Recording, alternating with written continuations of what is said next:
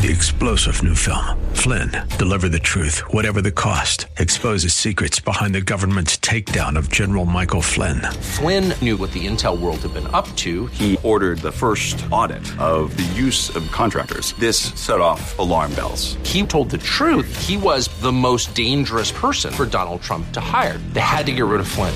Flynn, deliver the truth, whatever the cost. Available now. Watch it today. Go to salemnow.com. salemnow.com. The damage is clear.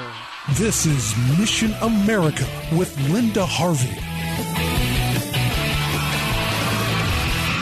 The evidence is mounting up that the easy availability of online pornography is having a devastating effect on our culture, and now more specific harm is being reported, along with some positive trends in accountability. Recent media investigations show that the website Pornhub has been hosting videos featuring the assault of children as well as unconscious women, and as a result, the site voluntarily took down many of the uploaded videos. This came about as the result of an expose published by, big surprise, the New York Times. As much as there is to criticize about that paper, this kind of reporting is great news. So Pornhub then recently deleted around 10 million videos, but the fallout didn't end with the removal of some of their material. Visa and MasterCard have announced they will no longer permit payment on Pornhub. This was long overdue. Hard on the heels of that good news came another announcement that 40 sexual abuse survivors are suing Pornhub for $40 million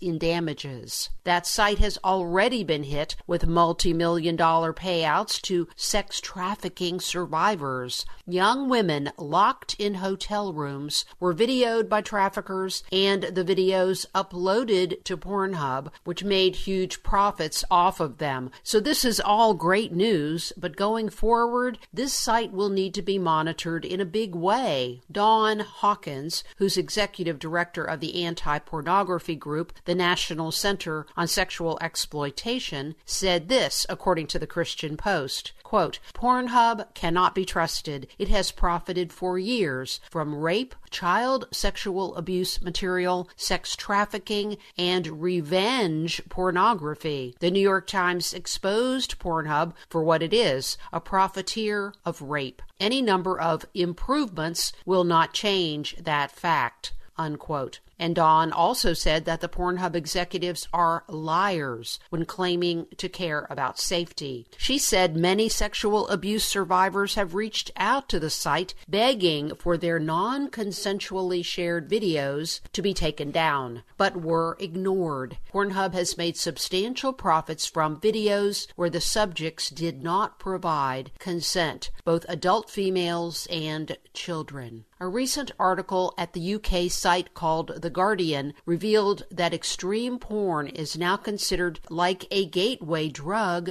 to child abuse, and casual porn use can lead to addiction, which often leads to a desire for more and more extreme material. So the idea that we can just turn a blind eye to porn use is really misguided. It's time for porn to be considered a public health crisis throughout America. I'm Linda Harvey. Thanks for listening.